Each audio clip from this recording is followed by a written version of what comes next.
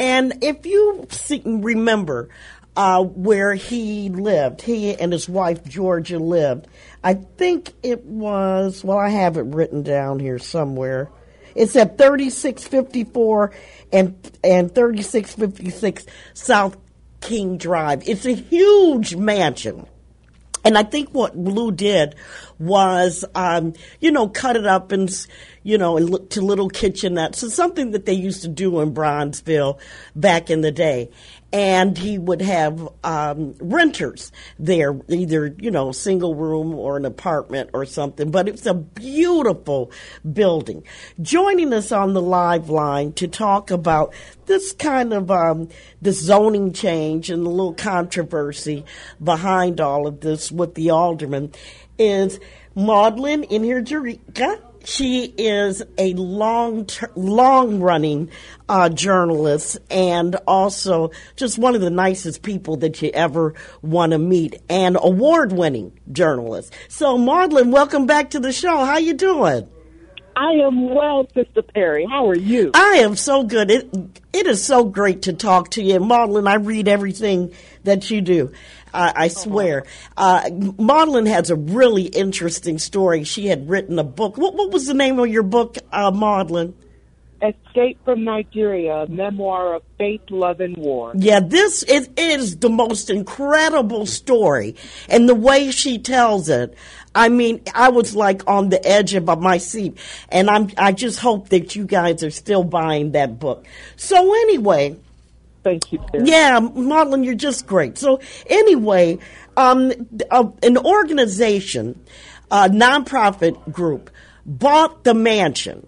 And they want to make it, rehab it and make it into some kind of museum. And that's been in the news of late because Sophia King has been not so warm to the idea of these house museums in her ward, even though she did acquiesce a little bit in the end. So tell us what the controversy is now for the new owners, Miss Ford. What is she frustrated with? Well, so this is the nonprofit organization, the Obsidian Collection. And it's founded by Angela Ford, a businesswoman who actually stumbled onto the issue of digitizing Black history that is found in our photographs that are taken by Black photographers, Black newspapers, such as the Chicago Defender, nonprofit organizations, and individuals who have all of these pieces of our history dating back, over a century and never were digitized properly. And there has been no massive effort to do so. So she stumbled into this issue when she went to the Defender looking for a photo of her grandmother who had come to Chicago during the Great Migration and settled in Bronzeville, what was then known as the Black Belt. And she ran a charm school and was frequently covered by the Defender.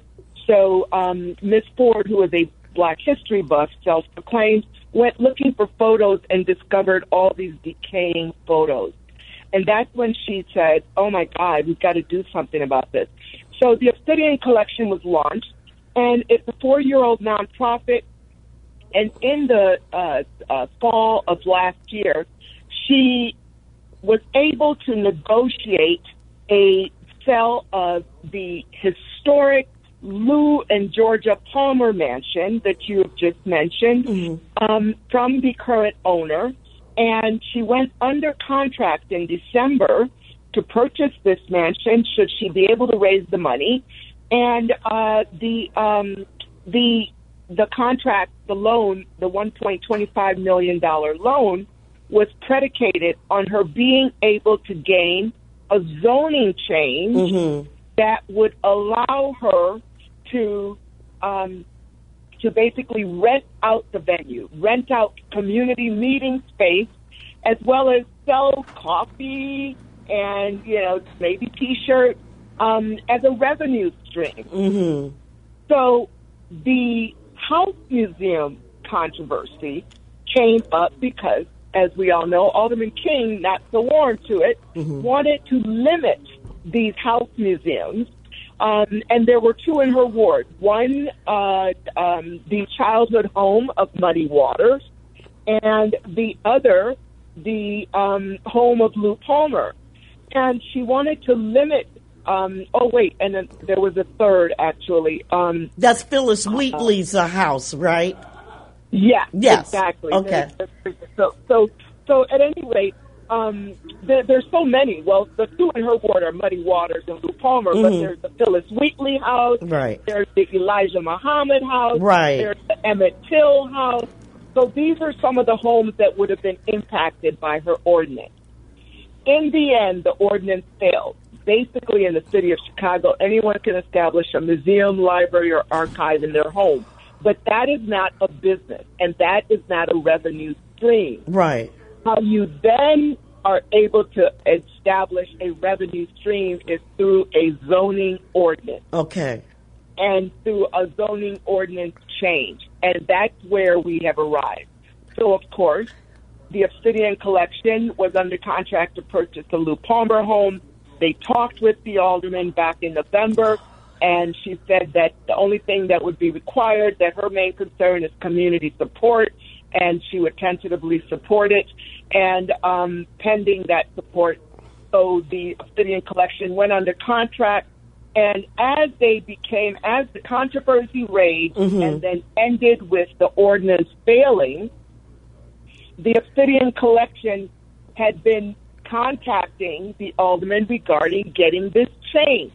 Needed to close her loan. Right. The alderman was not responding. The alderman was not responding with a date was not responding with neither a letter of support she needed for her loan nor a date for a community meeting. So the Obsidian Collection went out and met with the Block Club and made a presentation about her project, and the Block Club sent a letter of approval to the alderman's office saying, we totally support this. It fits completely with the historic nature of this African-American neighborhood and all the other historic homes within that block, right, including the Ida B. Wells home, etc. And still no letter. In the end, after very, very several efforts to obtain this zoning change support from the alderman, the Obsidian Collection had to go ahead and change the business model, drop the effort in order to get the loan, and close the loan with the hope that at some point she will get this change so that they can begin some sort of revenue stream to pay back the loan. What an odyssey. I don't know if would have had the fortitude to do such a thing.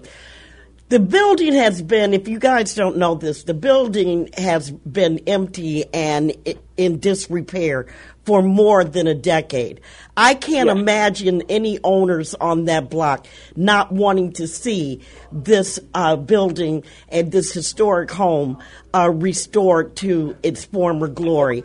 And this is an incredible story. And this is what a lot of our listeners have been saying, is that aldermen have too much control over their communities, over the wards, that it's just too much. And I think our mayor agrees, and that is why she was limiting different powers for the mayor. I don't even see any logic.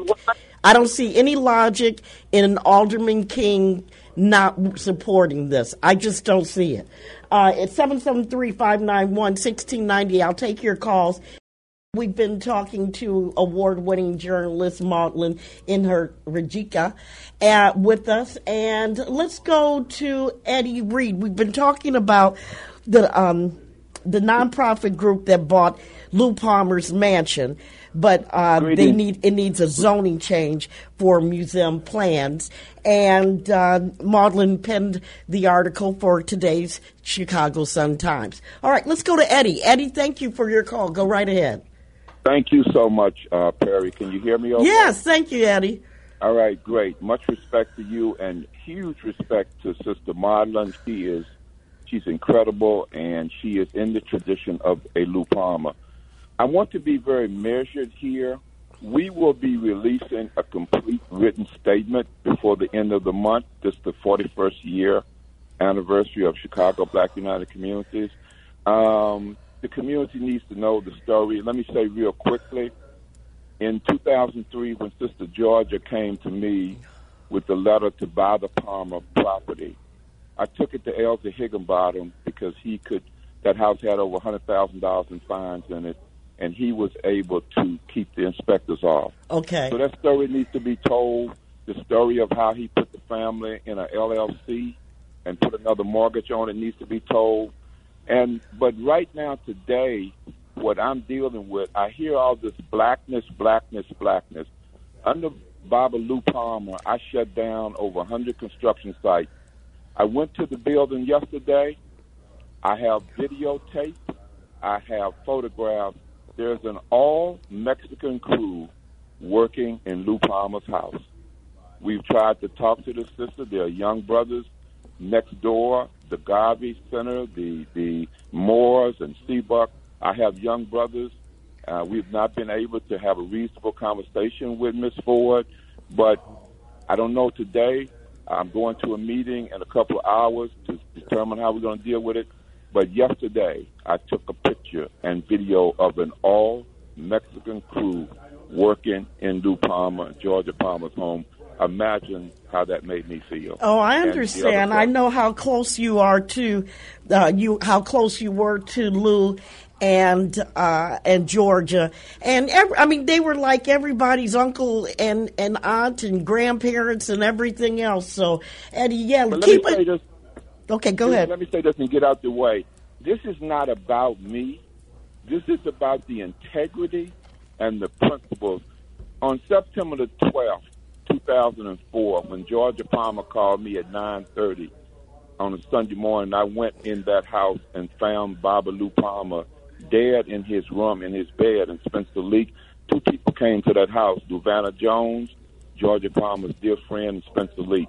So this, for me, he can no longer speak for himself. So don't make this about Eddie Reed. I'm going to protect him as an ancestor. We will protect him as an ancestor the way we protected him in life. We see who paid the money for this, a bunch of white folks. Please don't let this be a form of gentrification. All right. Thank you so much, Eddie Reed. And so, Maudlyne, what is the next step for Ms. Ford, or do you know if there has been any talk about any zoning meetings? The next step would be for the aldermen to schedule, as she maintains is the linchpin for her, a community meeting. Okay. And so the support of the block that the building is on is not enough. She maintains her process calls for a community-wide meeting. That has not been scheduled, and that is what Ms. Ford has been pushing for, and that's the next step that must happen according to the alderman before she will grant the zoning change. Okay. All right, then. Well, listen, Maudlyne, thank you so much. How do people follow you on social media? Thank you so much. Please follow me. I am at Maudlyne I on Instagram, Twitter, and Facebook. That is at MaudlyneI at Maudlyne I. Okay. On Twitter, Facebook, and Instagram. And one more time, the name of the book. Yes, and the name of my book, thank you so much, Sister Perri, is Escape from Nigeria, a memoir of faith, love, and war. Yeah, guys, you got to read this book. It's amazing. Thank you, Maudlyne.